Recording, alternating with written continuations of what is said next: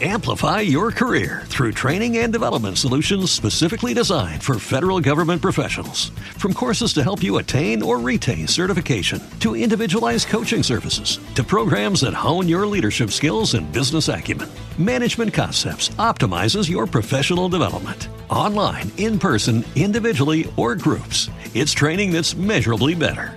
Learn more at managementconcepts.com. That's managementconcepts.com. With Lucky Land Slots, you can get lucky just about anywhere. Dearly beloved, we are gathered here today to... Has anyone seen the bride and groom? Sorry, we're here. We were getting lucky in the limo and we lost track of time. No, Lucky Land Casino, with cash prizes that add up quicker than a guest registry. In that case, I pronounce you lucky. Play for free at LuckyLandSlots.com. Daily bonuses are waiting. No purchase necessary. Void where prohibited by law. 18+. Terms and conditions apply. See website for details. This is Unspoiled, episode 343, day 1 of wrap-up week. In this episode, Brendan and I will begin to scratch the surface of the crazy theories about the Song of Ice and Fire books, and we answer some of your questions. Welcome to Unspoiled.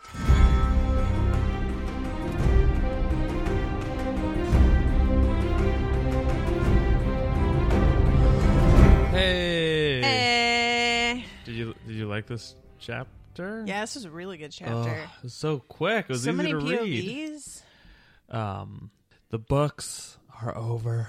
Yep.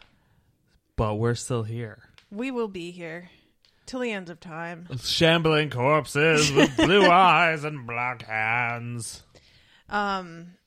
So we got so much feedback, and like compared to what many very popular podcasts get, I'm sure it wasn't really that much, but the theories that go along with this book, it's like people are linking to other theories, and they're linking to Reddits and subreddits and Westeros.org, and it's like going down a rabbit hole. Like there were a couple of them that I seriously could have been reading for the next 2 days on just the one theory. So are we down the It's the rabbit crazy pants. We're not going down today. Today we're going to begin digging the hole. But I wanted to start us off slow and easy. All right. So there's some feedback that wasn't actually questions, but I just wanted to read it because they're nice. Would you call these comments? I guess so, sure. I want to say it's like reviews, but people aren't leaving them on iTunes because they don't have iTunes and stuff. Well then. Wow, what a douchebag. All right, so the first one is from John Hood. What? You were like, no, you don't get to respond to Nope. that. And we go. He says, greetings from Alaska. Hello. Hi, John. Your podcast is great. I wish I could rate it, but I don't use iTunes. I really enjoy the back and forth and the commentary. I'm with you, Brendan. There needs to be a riot, at least to allow the tension to boil over. That's right. I also agree with Brendan. I think that Dany's burns are not fire burns, but friction. Think of it as rope burns. Anyways, I like keep this up guy. the good work. Oh, he just wrote in to agree with me. You know what? I take it back. See? He lives in Alaska. So Don't you feel like such a douchebag now? Yeah, you do. Listen, I'm giving this guy a pass, not everybody. Oh, shit. He clearly lives in a far-off land where they value privacy and security. Oh, shit. Living far from other humans, so I understand his reluctance to use iTunes. The next was from Matt Bell. And he writes, hello, you might want to consider reordering your episodes into POV packages to sell on Bandcamp, i.e. all the John chapters, etc., perhaps followed by a special pay-only character analysis episode. What? That's an interesting idea. I would be very interested to see if anybody actually would like to buy something like that. Well, this guy, for one. Well, clearly he would. Well, that's not even true, because a lot of people voted for me to do the Walking Dead graphic novels for Gilded Eagle, and they're not selling, so... That was a practical joke I set up. You're a douche. And he basically goes on to say, I can't promise it'll make money, but will certainly increase your exposure given the number of people Googling Jon Snow's package. Good thing that Varys never gets a POV. The idea now sounds less clever, given that you're so close to finishing A Dance with Dragons. There would likely be too little time to promote it on the podcast for it to be profitable, perhaps worth a consideration. Anyway, love the show and wish the other books were available for your commentary. Cheers. P.S. The P.S. is longer than the actual body of the message. As it should be. Build a letter like a pyramid. In regards to the, quote, gay Brendan presumption. Oh, boy. Let's call it the grand gay Brendan conspiracy, considering that all of the other conspiracies for these books start with the grand. I like grand. Let me first state I am pro-gay. When I first listened to your podcast, Dunk and Egg episodes, I immediately presumed Brendan openly gay. My views changed by the second Dunk and Egg podcast when I assumed that he was not only in the closet gay, but also faking a crush on Natasha to cover up his secret. Hey, nobody has to fake a crush on me, sir. That does not need to happen. It is just an automatic thing, and it happens to everybody, and it's involuntary. It's like gravity. Thanks for defending yourself only. By the time I don't care about you. By the time I finished the Dunk and Egg podcast, I had become annoyed at how much effort he was putting into the ruse and almost became worried for Natasha in fear that she would someday fall for him and eventually be crushed whenever he finally emerged. I say almost because I quickly realized that she probably saw through all of his bull faster than I did. Nah. Now that I have listened to most episodes twice, I finally realized that Brennan is simply unaware that he is gay because he's attracted to women instead of men. Kind of like autism spectrum disorder, where you only need to exhibit a certain percentage of all the potential symptoms. Wait. And then he writes, just kidding. I suspect people assume he's gay because they subconsciously associate his voice and speech pattern with the gay redhead from Modern Family. I don't know that reference at all. The resemblance is so similar that in my mental image of your conversations, wow, I sound kind of creepy there, don't I? You succeeded before this, by the way. I picture the Modern Family redhead talking to Natasha, who for some reason resembles the queen from Final Fantasy VIII. Wow, congratulations. This is extremely specific. Hold on, I'm Googling Queen from Final Fantasy VIII. Yeah, I don't know what to think about that. I just want to know if like his friend from elementary school is there, but doesn't look like his friend, but definitely is, and then his mom comes in partway. Wait, what? It seems like he's having a fever dream while he's listening to us. All right. So the next one is from Owen Donnelly, whose name is spelled E-O-I-N, but he very conveniently told me how to pronounce it at the end of the letter. Oh, yeah. Because I would not have known what to say there at all. Aoin. He says, hey all, first things first, congrats on getting through all 5 existing Song of Ice and Fire books. The fact that you guys have made 330 plus podcasts based off this series is insane. Insane. Yeah. I've been listening to you guys for so long, I think I'm starting to talk like Natasha sometimes. Now that it's all said and done, I thought some quick-fire questions would be a good way to sum up for both of you. Ooh. And he has 10 questions about favorite things from the books. 1, favorite character. Are these supposed to be quick fire questions? Yeah, go. Varys? Oh, yeah. I don't know if that's true, but it's the first thing I thought of. God, who would mine be? Quick fire. Roose Bolton. Oh, all right. Favorite house? My house.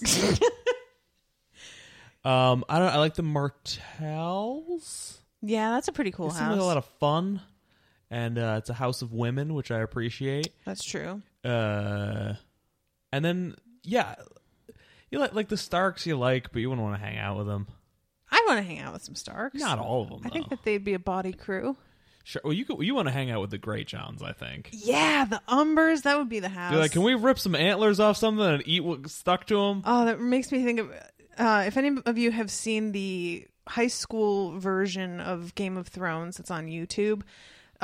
they introduce the different houses, and the Baratheons are total bros, and they like basically chest bump each other in their varsity jackets and go Baratheons. And that is the only reason I've ever liked the Baratheons, is because of that YouTube video. You like their frat boy sensibility. Yeah, and I think maybe I would dig the Umbers for that as well.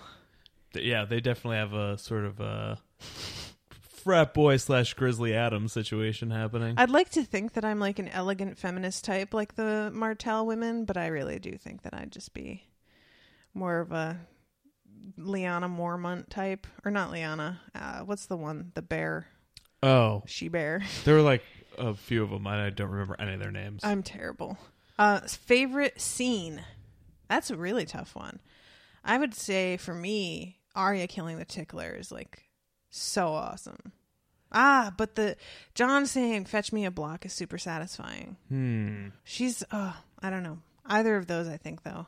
Those are really good. I'm gonna go Littlefinger's reveal and shoving what's her face out of the Eyrie. Yeah, good call. Just because it's at that point you're just like, what is happening? Yeah, that was bonkers. Okay, favorite George R. R. Martin line. Maps and Men called it what's its face. That is not true at all. I don't know. I want to say it's stuck up like a fat pink mast. But I'm trying to think of a favorite line. I don't really. I love the line that Barristan Selmy has when he's thinking about how mud is. You could use mud to cool a fever. You could plant seeds in it and grow food for your family. Mud was nourishing, whereas fire would only consume you, but fools and children would choose fire every time. I love that line. It's so true. I hope I'm learning. Am I learning? Yeah, so. I like the idea that line goes on until Barristan Selmy sounds crazy, where he's like, mud can soothe the fever and grow crops, and you can eat it if you're hungry, and talk to it in a rainstorm. So you don't have one? One I'm sure will come to me. It's probably something to do with like fucking, it's just something insane like Victorian Greyjoy be like, and then he burnt all 7 people for no particular reason.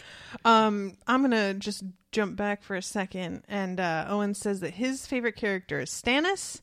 His favorite house is House Stark. His favorite scene is King's Landing riot from Clash of Kings. I do like riots. He likes riots, and his favorite line is Tyrion could not have been more surprised if Aegon the Conqueror himself had burst into the room riding a dragon and juggling lemon pies about when Cersei started crying in front of him in Clash of Kings. I like that. That's a good image. Tyrion does have some good bits. Yeah, he's got some really annoying bits. Sure. That you're just like, hey, you're not as clever as you think, and I want to slap you. But, you know, whatever. Shut up. So you want me to skip that one for you for now? Favorite line? Yeah. Yeah, go ahead. Okay, favorite book? Clash, no, what's the third one? Storm of Swords. Yeah, that for one. sure. Me too. He says for his Feast for Crows, love Brienne and Jaime's travels there. Yeah, Feast for Crows had good, though I do remember specifically deriding Brienne a lot. Brienne, we ride through the rain and look at some turnips. And I mean, that was post Jaime, so. True. But yeah, there's just so much stuff in Feast for Crows that wasn't anything. Yeah. One thing you can't believe happened and never saw coming. Littlefinger claiming credit for like fucking everything in the first 3 books. Yeah, like, I think that's fair. I don't think there was a lot of setup for that, but it was like, holy fuck. Yeah. I'm trying to think of like dragons. Okay, like I feel like there was something that you kept saying was definitely going to happen, and I was like cackling because it totally didn't. But I don't remember what it was now. I wasn't as shocked as other people when Ned was killed. So that one didn't get me as much. But the Red Wedding, even though I should have seen it coming, I didn't. I should have, and if I was reading it this slowly, I probably would have. Yep. But I was just plowing through it, and when it actually happened, I just like I had to stop and reread the line a few times and be like, this injury has to be savable, right? He's got to like be able to live through this. I kept being like, there's got to be a way. And when it ended with Kat's throat being cut, I just like totally freaked out. Yeah, that was crazy. The fake Arya death, like obviously, I was super surprised. Oh by. yeah, that's true. But like Theon's reappearance as Reek, like I didn't think Theon was dead, but like how he came back, I was like, what? I'm trying to think about like I guess Gregor, you saw the Red Viper. Did you see him losing? I don't remember that. I kind of like, I think I thought he might win because then maybe there'd be a riot, but I wasn't like, I was surprised when he died, but I wasn't like, holy fuck. I like, it seemed like it could have happened. Right. They were setting him up so much for like the same thing as what happened in that Bronn fight a book ago, right, where like he was tactical advantage and sneakier and faster and smarter, and I was like, well, they can't just do the same thing twice. Like, Red Viper, I wish he was the one that they brought back to life. Right. But he's stupid, so it doesn't do anything. 7, one thing you saw coming from a mile away.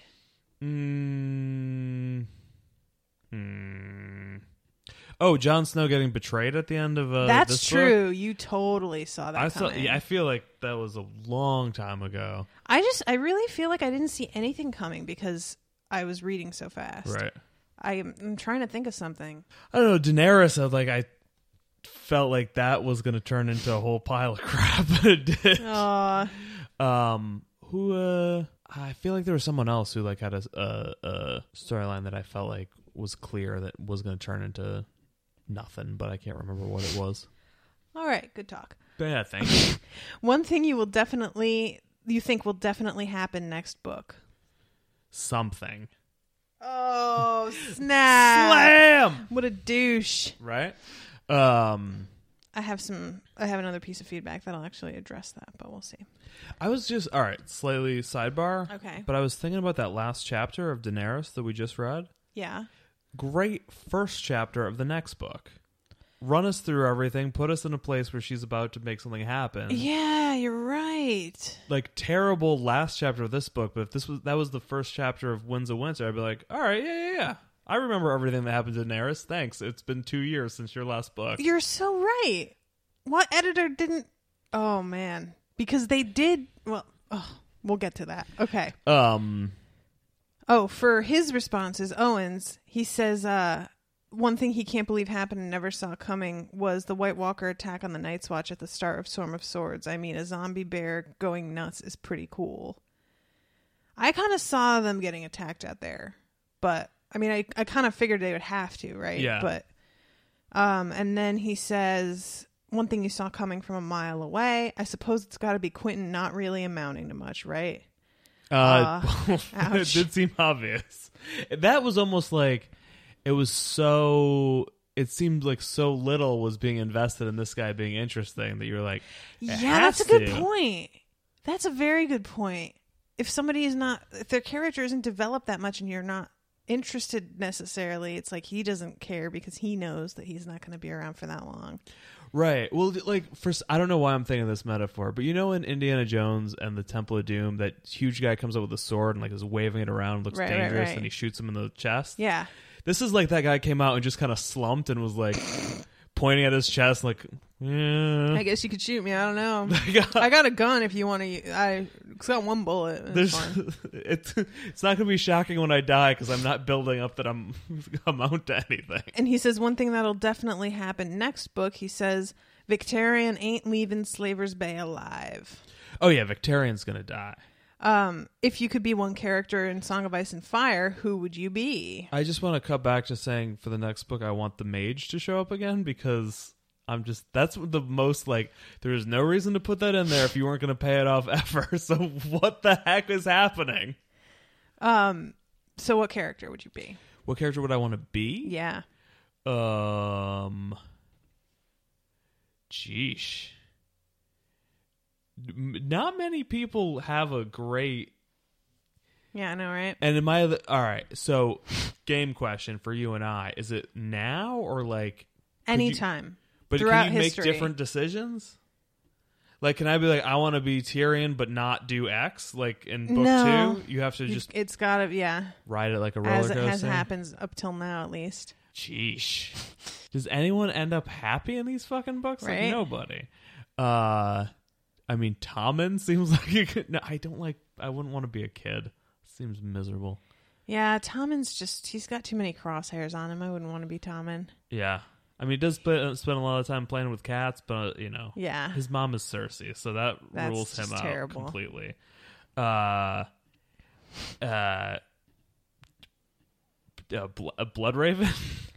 You want to be sitting in a tree? KISS. Yeah. I mean, how different is that from being in your room on the internet all day? Oh, that's kind of true. Though he is like a 200-year-old undead creature that probably has some aches and pains. Yeah, I don't know who I'd actually want to be. I mean, Jaqen can change his face around and he doesn't That's really true. get hurt. That's kind of cool. That seems like it could be fun. All right. I think I'd want to be a Biter. Dolorous Ed. No, who would, I don't know. The only person that I always think of that sounds super hot and is in a great position in terms of being like in a more feminist society is Ariane Martell. Yeah. And there's no downsides to being super hot, really. But and she's a princess, which is awesome. But she's not that smart. She thinks she's smarter than she is. She's at least not as stupid as Cersei. Sure, yeah. Would you get to be yourself once you transform, or do you get dumber if you think you No, I think you just like are them. Hey. Yeah. All right. Just for fun, what's the creepiest answer to that question? Because I'm like, Craster? Ramsay Bolton. Yeah, those are both pretty bad for different reasons. And he responds, Owen says Arthur Dane. Arthur Dane is dead. Sword of the Morning. Doesn't Good, matter. you killed yourself, can pick whoever. bro. Congratulations. What a douche. Last one. Finally, favorite character we only saw once and will never see again. His is Corinne Halfhand's band of merry men, like Squire Dalbridge, 50 years a squire. All the wildlings say he died brave. Favorite person who only shows up once. Yeah, I don't know. I can't even think of anybody who like fits that description. Like, does the guy with the boar, the guy who dies, who's inside an eagle? Oh, Varamir Sixskins? Not Sixskins, the Oral or whatever the guy's name is. Oh, yeah. Um, Interesting. I don't know. We have to come back to that. He says, again, mega thanks from me and all your loyal listeners. You guys climbed the unclimbable mountain. Enjoy the view. P.S. If you guys are looking for a new book, I recommend World War Z. It has lots of zombies. You'd love it. Yeah, I just remembered who I want. What? The mage. He only showed up for one chapter. Yeah, that's true. But he says that we'll never see again, and I don't think we will never see him again. We'll see. He's with Samuel Tarly. It's not going to happen. No, he left. Did he take Samuel with him? I thought he did. Yeah, I thought he was like, Samuel, we're going to go take off. Maybe he did. I was pretty sure. See, you don't even remember. Shut Well, up. it was 1,000,000 years ago. It was 4 pages, and it was like, here's the mage. He's important. Look for him in the next book. So this one is from Charles. I'm sorry, Charles. I don't know how to say this. Oluwunmi? Lawumi? Oluwunmi. It's Okay. Oluwunmi. He says, great pod. Wow. For Rappableak. Thanks, Charles. Goodbye. Why don't you go through your ideas of what this book series is about? Is it power / the way people aren't paying attention to things that really matter, or something else entirely? Would love to get your ideas. Also, Natasha, do you think it makes more sense from a narrative standpoint that Aegon be fake or real?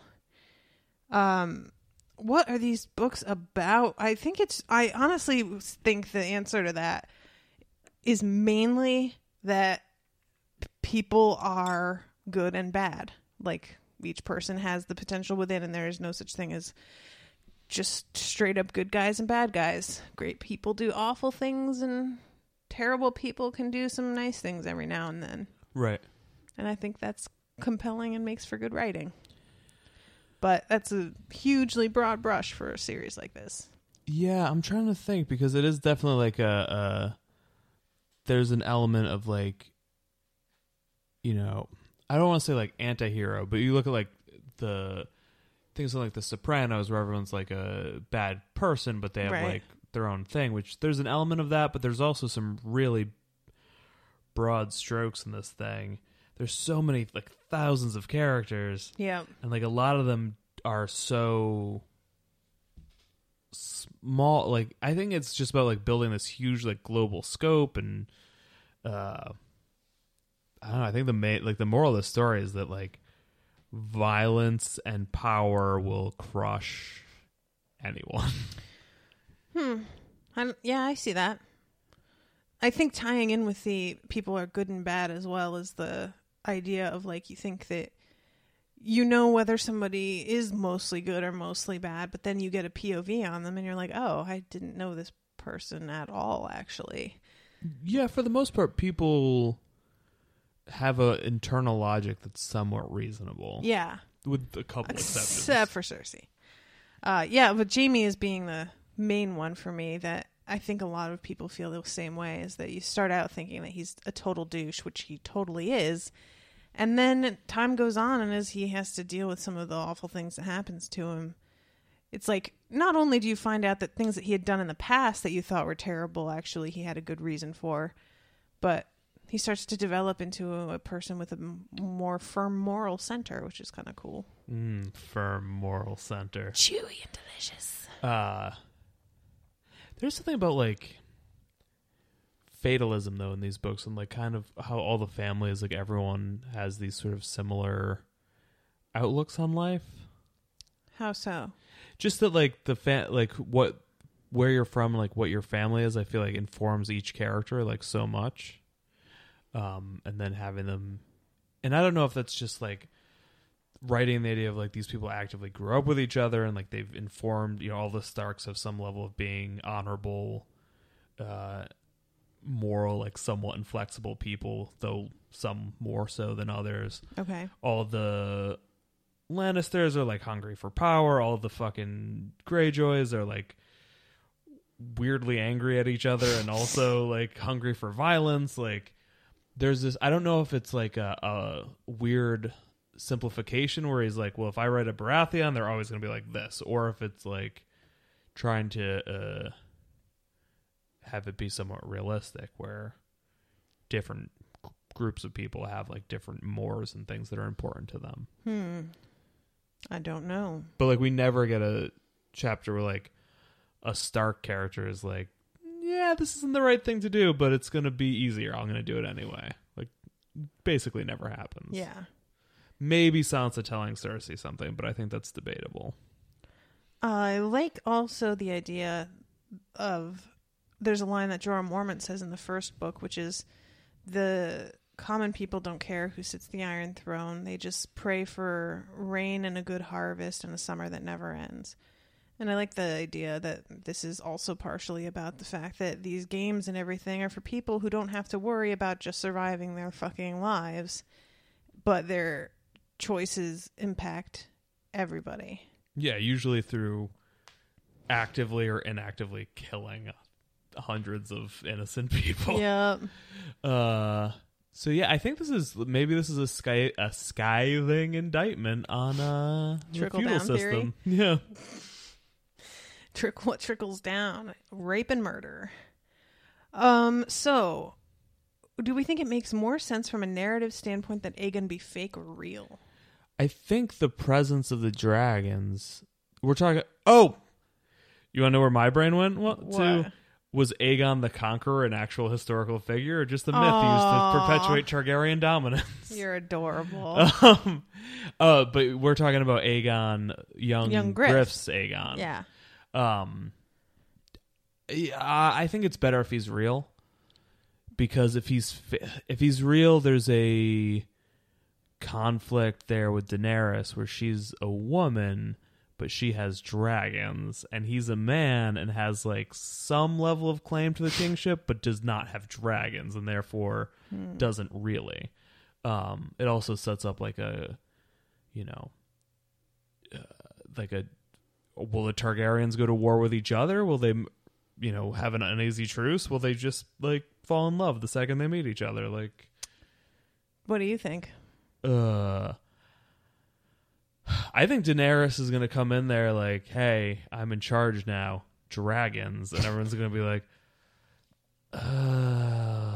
we had plans, and like, I think she'll have good.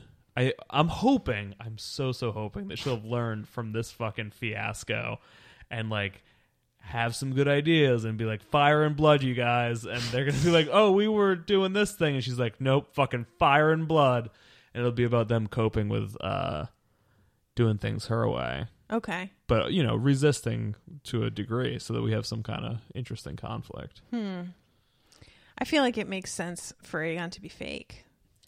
Because then she gets drawn over to Westeros.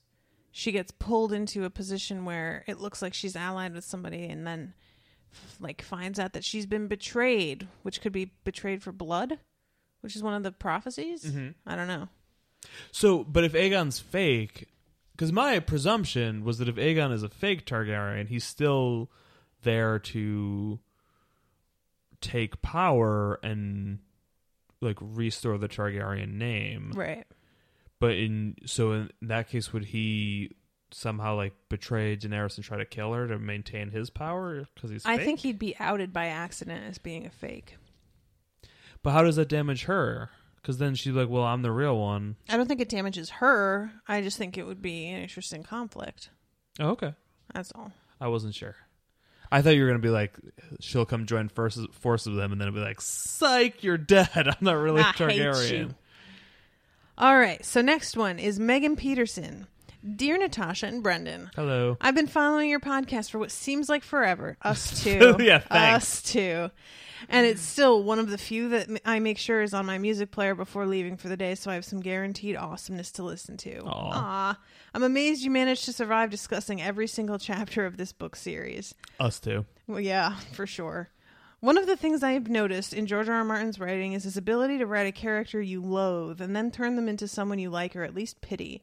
There are 3 characters that really exemplify this: Jaime, Theon, and Cersei. I'm not agreeing with that last one. I don't pity her. I think that the punishment that she got is fucked up, but I don't pity her. I think that she needed to be cut down, and I'll take what I can get. Yeah, I mean, I think Cersei... Okay. I think we already said what I thought the punishment for Cersei should be, which was like being made a silent sister and right. Kept in obscurity. And while I don't agree with the death penalty in this world, where that is, if we take that as a thing, then she should probably be killed for what she's done. Yeah. Agreed. That being said, I could live without the weird sexual assault that was perpetrated by an entire city. Wait, what? Oh, I got you. The Naked March, which is like super weird and uncomfortable. So I did when you started saying sexual assault, I thought you were talking about her and Taina Merryweather. Oh, sure. That was a sexual assault on my reading eyes. I think in that moment, and that I felt bad for her, but I don't pity her as a character. She says, I guess I'm curious what you think of the paths these 3 characters have taken and what characters you think he will, quote, redeem in the future. Ramsay Bolton, Sir Gregor, Victarion, and she says parenthetically, well, I think I may be one of the only people who just really loathes Victarion. Theories to discuss. Wait, should we address that at all? Or? All right, sure. There's a couple, I don't want redemption for Ramsay Bolton. For Ramsay Bolton or Victarion. Who else was in there? Sir Gregor. Who's undead. If he becomes like a weird Frankenstein where he's walking a child by the hand. He's always been a monster, so he's just more of a monster now. Well, maybe in death, he'll come back as a weird, sweet, gentle giant. Maybe? Yeah, Ramsay Bolton can suck a dick. I don't want to. It's too far, right? There's no way. I don't think that there's a way that he could get me to feel bad for Ramsay Bolton. And I don't usually throw down saying that because he's so ruthless with his writing, but I'm going to say it. I really don't think there's anything you could say. Ramsay Bolton can get flayed and raped and have his head chopped off, and I'd be completely fine with it. Huh. Yeah, I have a tough time imagining a scenario where he is redeemed in some way. Victarion is just such a weird one because it's like, I don't like Victarion. Obviously, he's like an evil douchebag, but he's so stupid that it's really hard. Like, I'm not saying that he's not responsible for his own choices, but I just feel like he's so thick-skulled that it's like not even worth it for me to hate him. Almost, you know what I mean? Like, I don't know. He's just so dumb. I just kind of am just like, oh, of course you're doing something ridiculous and like way over the top alpha macho crazy. Well, my thought with Victarion is like, it's not that I don't want him to be redeemed because I don't want to like him, like it is kind of with a couple of the others, but he is interesting only because he is fucking bonkers. I guess that's true as well. If he starts behaving in a sane fashion where I'm like, I get Victarion, I'm like, I no longer want to read about him because it's not interesting. Yeah, I think that's fair. There's something about how matter of fact he is about everything as well. It's just very like, it's just funny. I don't know. Yeah, well, and my thing was like when we first get Victarion, he's like okay, but he's not an exciting character at all. Not really, no. But now that he's like got like ocean madness and like a robot hand, I'm like, yeah, okay, let's get some more Victarion. Madness. What's happening? And then she says, theories to discuss. Is Varys a Blackfyre Targaryen? We will get more into that later. I have some things. I don't know how crazy you want these to be. Like, is Tyrion the bastard son of Aerys Targaryen? Have you heard this theory? Have I said this? No, I don't think so. So Aerys, the Mad King, had his eye on Tywin's wife, and evidently joked on like Tywin's wedding night that he should get prima nocta. Right, and there's a lot of people that think because of that, there's a possibility that he raped her or something like this, and that Tyrion isn't actually Tywin's. And because he does say something like, because I can't prove that you're not mine. That's because he hates him, though. Yeah, but you know, it's one of those things people point to. To me, I think it's worse. It's less interesting if Tyrion is a bastard. Okay. Tyrion, he's already a bastard in his father's eyes, as he said. Snap. So if he's actually a bastard, then there's no connection with him and the rest of the Lannisters, and that's less interesting than if he's like the weird black sheep. Blackfyre. Yeah. And then, is everyone secretly a merman? Answer, yes. Yeah, I'm pretty sure. Finally, who have we seen take a bath? Cersei. Okay, so she's not a merman. She's not? Why wouldn't a merman want to take a bath? Well, then we'd see their fins. Oh, I see. But I figure anyone who I haven't seen submersed in water is a merman until proven otherwise. Okay. I think you mean submerged or immersed, but submersed is not a word. Submarines are submersible vessels. Finally, I want to know who you guys think deserves to win the Iron Throne and what you want to see in the last 2 books. I'm sad to see you guys be done with Song of Ice and Fire, but really love Breaking Bad, so I can't wait. Ooh. So who do you want seated on the Iron Throne? Nobody. I want it broken down and society rearranged so that the nobles are torn from their lofty heights and their goods and services are distributed among the free people. So you're a socialist. Sure. Okay. I'm willing to be a capitalist. I just don't want a fucking monarchy anymore. So who's going to be on the council that rules this? I figure the High Sparrow guy. He's going to be responsible for taking the them out of the actual royals out of power. Okay. Littlefinger, I think, will make it because he's Littlefinger, and various like merchants. Varys. You mean? Varys.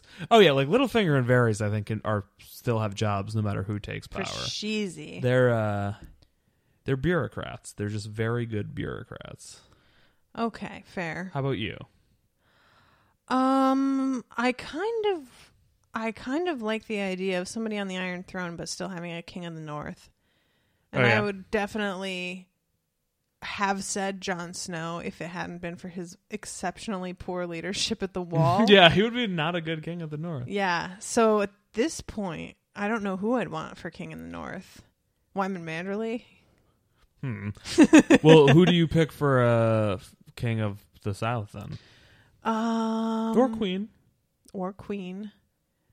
I don't want to say Daenerys for that, for sure. I actually kind of feel like if I'm not going to Marjorie Tyrell. Really? Yeah. Based mostly on the Marjorie from the show. Listen, cleavage like that deserves to be in power. She's just not that interesting in the books yet, but I think if they are consulting with George, I'm hoping that they make her more interesting as she is in the show. That's true. She is definitely a better rulership candidate as the show character. Yeah. I would take Daenerys over anyone else, though, I think. Really? Yeah, like she's a well-intentioned but somewhat crappy ruler. But I think maybe with some, like a Varys or a Littlefinger helping her out, that would help even things out. She would, Littlefinger would make himself king at some point somehow.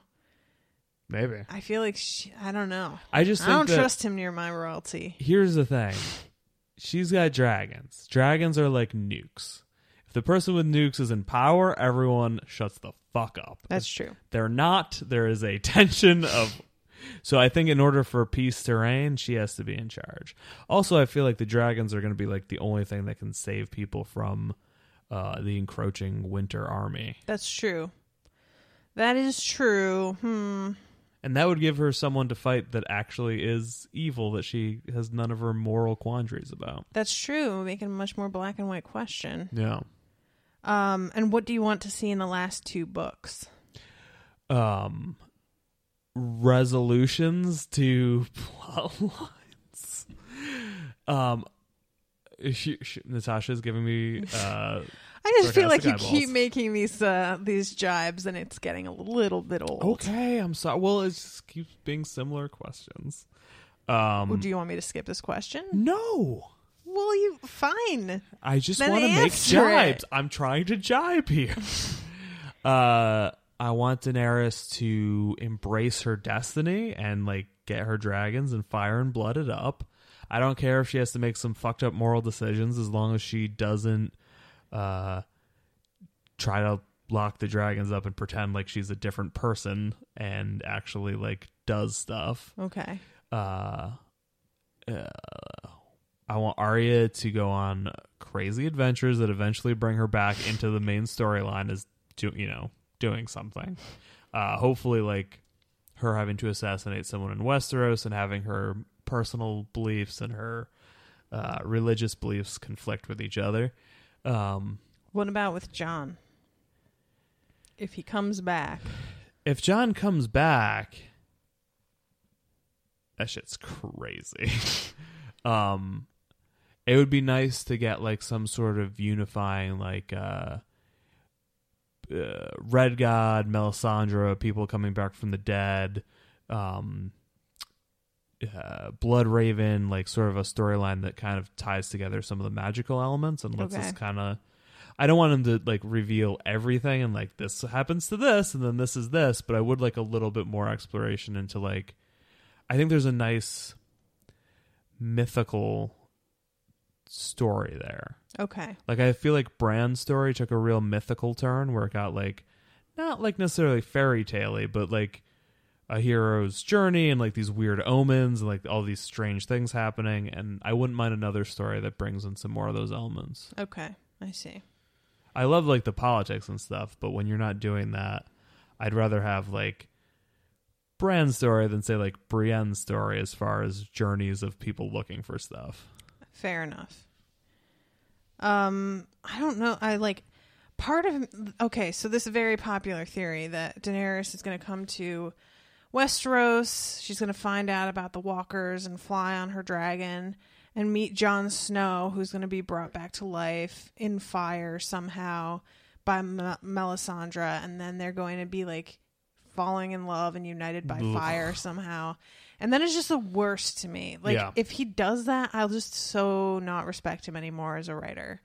I just think, like, anybody who says that Jon and Daenerys are like their one true pairing, I just kind of want to slap and be like, you know what? Go back to reading your fairy tales. This is not for you. They have a lot in common. They do, and that's why it would be such a bad marriage. Like, the two of them ruling are both just such bad communicators and just so, like, bullheaded. It would be the worst combination. Can you just imagine the fights they would have just as a couple? Where Daenerys is like, hey, how are we going to pay for this new thing? And Jon's like, don't worry about it. I got it figured out. Right? Speaking of which. I just don't see it. And she likes guys who are kind of douches, so I just don't see her going for Jon that much. Like, Jon's a dick in how he, like, handles leadership, but he's not a douchebag. So I think that she would go for somebody that's way, like, more offensive as a person. Yeah. Yeah. Well, Jon's like a mean dad when he gets his douchebag on. Yeah, fair. He's like, I'm doing this for your own good. And Daenerys likes guys who are like, yeah, I'm fucked up. Who knows what I've been doing lately? With Ramsay Bolton. Yeah, right? Perfect. Listen, I'm not saying I wasn't doing coke last night. Yeah, I don't know what I would want. Like, it's weird. It's funny to me because you're so all about, like, have Daenerys come to Westeros with her dragons and fire and blood. And I'm more like, I would really enjoy Daenerys coming to Westeros with her dragons. And she gets there and somebody else steps forward and all three of her dragons are like, Mom, and goes to that person because she was just meant to bring the dragons to someone else. I like that way better. If it were like, if Arya put Daenerys' face on at one point and just, like, became Mother of Dragons herself, that'd be pretty amazing. I like this theory. Daenerys comes to Westeros with the dragons, starts, like, taking over shit, gets assassinated. Dragons lose their fucking minds and just start, like, flying around on, like, and it just becomes a world where, like, dragons run shit and you hope that you don't get fucking killed from the sky. That sounds really boring. No, well, everyone's still fighting with each other. They just also have to worry about randomized dragon attack. I guess. I'm not behind it. Great. Well, then screw your idea too. It's just like, I don't know, just the dragons not being controlled by anybody doesn't seem, I don't know, it's just not as interesting. Well, I think after that, there'd have to be some, like, attempt to We have the horn, them. supposedly. Yeah. I think Daenerys probably needs that horn to get shit under control. I really wonder about that and how she's, like, if she will burn from the inside from it. No, I think it's a Targaryen, Valerian thing, yeah. Okay. If anyone can. Next is Kevin Boone. Hey guys, an interesting theory I don't see talked about much on Reddit or Westeros.org is about Aeron Greyjoy. Damphair is a very religious man and was so sure Victarion would sit on the Seastone chair and pledged that he'd rouse the people against Euron. So my theory is that Aeron somehow confuses the drowned god for the others and is the one who brings them south of the wall. That's a crazy theory. One of the main reasons I feel like he'll have something to do with the others is because the drowned god's religious words are all about dying and rising, and he's such a stern believer that I can see him mistaking that for proof of his god's power. We hear from his drowned men that Aeron is off looking for a way to conjure the drowned god's wrath upon Euron. An army of dead warriors would do pretty well, I'd think. On the forums, I've read that in readings of The Winds of Winter, George R. R. Martin listed a Damphair chapter as an option and mentioned how, quote, twisted it was. Maybe it's about him teaming up with the others in some way. Also, consider Patchface talking about the water stuff. Maybe somehow he's, like, connected to Drowned God's religion some way. I think he says stuff specifically about the dead underwater and things rising out of water. Here are quotes from the Westeros.org wiki. In the dark, the dead are dancing. Under the sea, the mermen feast on starfish soup, and all the serving men are crabs. Wait, that's not a... Yeah. Under the sea, the crows are as white as snow. Away, away, come with me beneath the sea. I will lead it. We will march into the sea and out again. Under the waves, we will ride seahorses, and mermaids will blow seashells to announce our coming. Under the sea, men marry fishes. It all seems pretty god drowny to me. Yeah, that seems pretty airtight, dude. I don't know what the discussion is And even he about. will lead it. Wait a minute. He is the drowned god. Nailed it. And there's the dead things in the water letter that John gets too. I know it's super tinfoily, but I'd love to hear what you guys think. Thanks. P.S. Your podcast is awesome. Oh, thanks, Thanks, Kevin. I'm not against. It seems like a little bit of a stretch, but It seems like a humongous giant stretch. But sure. sure. I like the idea of zombie. I don't know if I see Euron going, or not Euron, but Aaron. Dampier, Damper. Dampier, as I like to call him. Damfair, yeah. Going to get the others, but I could see if they just start washing up out of the ocean onto the Iron Islands, which if they're in the water, maybe that could happen. Interesting. I mean, people in Seattle are getting parts of the Fukushima reactors washing up on there. Are they? No, it's debris from the tsunami, not actual. I was gonna say that's fucking not good. But they had like a dock wash up, like from Japan, like was like fairly intact. So Great. I could see if you get a bunch of White Walkers into the sea, or whites probably. White Walkers, I don't know if they like water. They might be able to like freeze it if they walk on it. Yeah, or maybe they're like traditional, they can't cross the stream type. I don't know. I could definitely see the zombies just floating like a big fucking pile of seaweed until they hit land. I like that idea. All right. I'm down with that. Or, if one of those slave ships that picked up a bunch of people somehow gets attacked, or... Oh, and it's like full of zombies by the time it gets there. I don't think the zombies can communicate that themselves, but I don't know exactly how it works. Interesting. That's a crazy theory. So it's like a ship that's like Ship of the crewed by dead. White Walkers. Yeah. That'd be so insane. And by crewed, they just kind of bop around in there until it washes up somewhere. I want Undead Kraken also. Sure. Yeah. All right. I think, let's see, we're at 51 minutes here. So I'm going to do one more. Okay. And then I think we can call it a day for right now. This is from Tyler. He says, hello there. I think this resource from Song of Ice and Fire subreddit is a great start for theories to go over.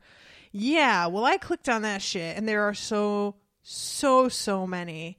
We could legitimately continue this podcast as is for Song of Ice and Fire theory, and it would be totally legit to do for like another year. That's how much shit there is to talk about. Song of Ice and Fire Theory 101. Right?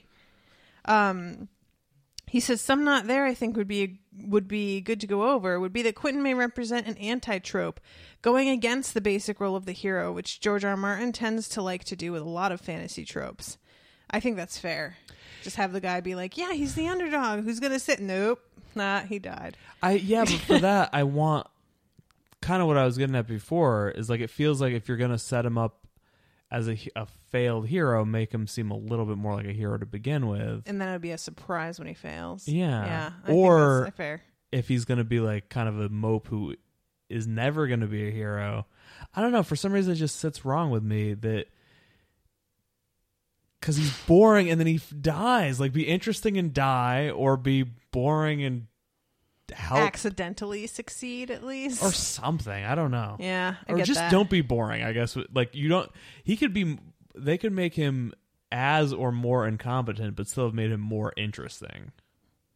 Okay.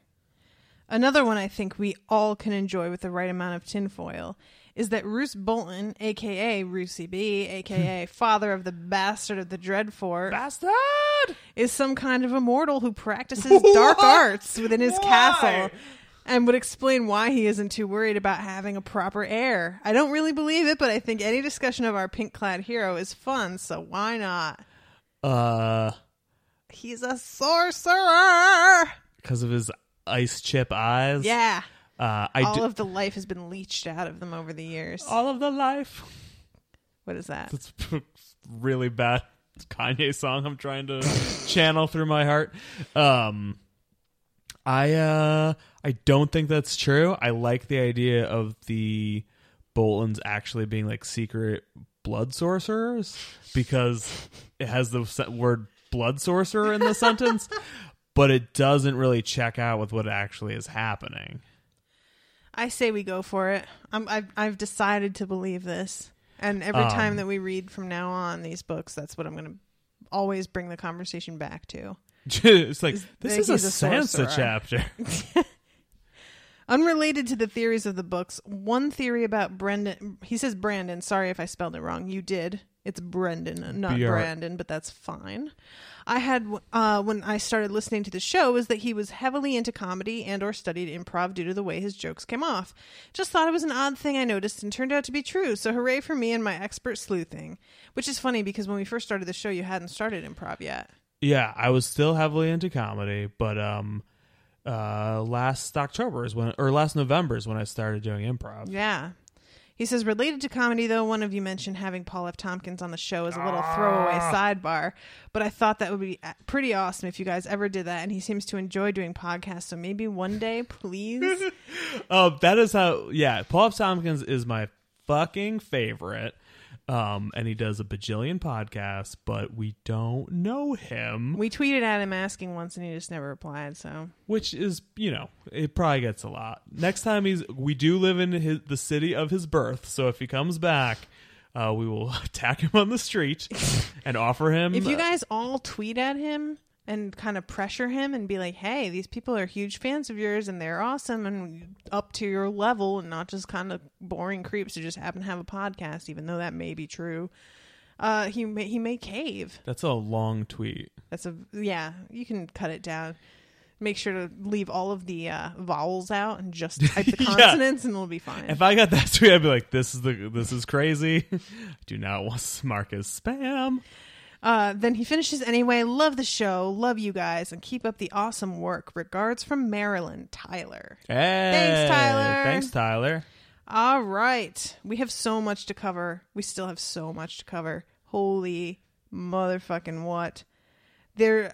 I only got through like 3 pages of this Word document that I pasted together. And there's about 14 pages left. So, yeah. Well, if we have extras, we'll find a way to do them somehow. It's so funny because I was like at the beginning of this thinking, are we going to be able to have enough to talk about in interviews? And no, we'll be fine. Okay, good. These are so bonkers, some of these theories. It's going to be crazy.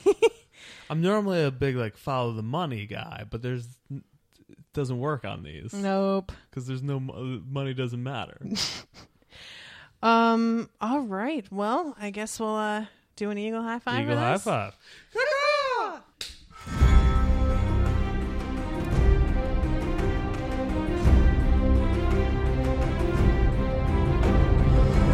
Thanks for listening to this conspiratorial Unspoiled. You can find us online at unspoiledpodcast.com. Search us out on Twitter at Unspoiled Show. Find us in a dark alley of facebook.com/unspoiledpod and leave us a rating and a review on iTunes. Just because the books are over, it doesn't mean that we're gone. We'll see you next episode.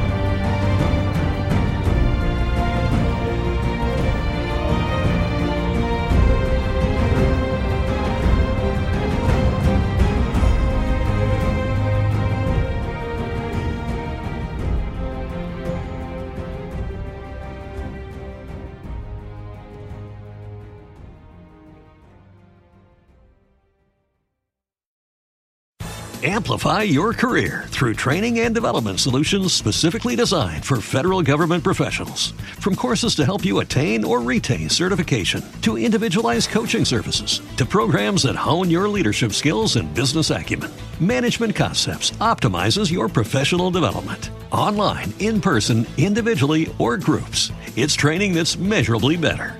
Learn more at managementconcepts.com. That's managementconcepts.com. It is Ryan here, and I have a question for you. What do you do when you win? Like, are you a fist pumper, a woohooer, a hand clapper, a high fiver? I kind of like the high five, but if you want to hone in on those winning moves, check out Chumba Casino. At ChumbaCasino.com, choose from hundreds of social casino style games for your chance to redeem serious cash prizes. There are new game releases weekly, plus free daily bonuses. So don't wait. Start having the most fun ever at ChumbaCasino.com. No purchase necessary. VGW Group. Void where prohibited by law. See terms and conditions. 18+.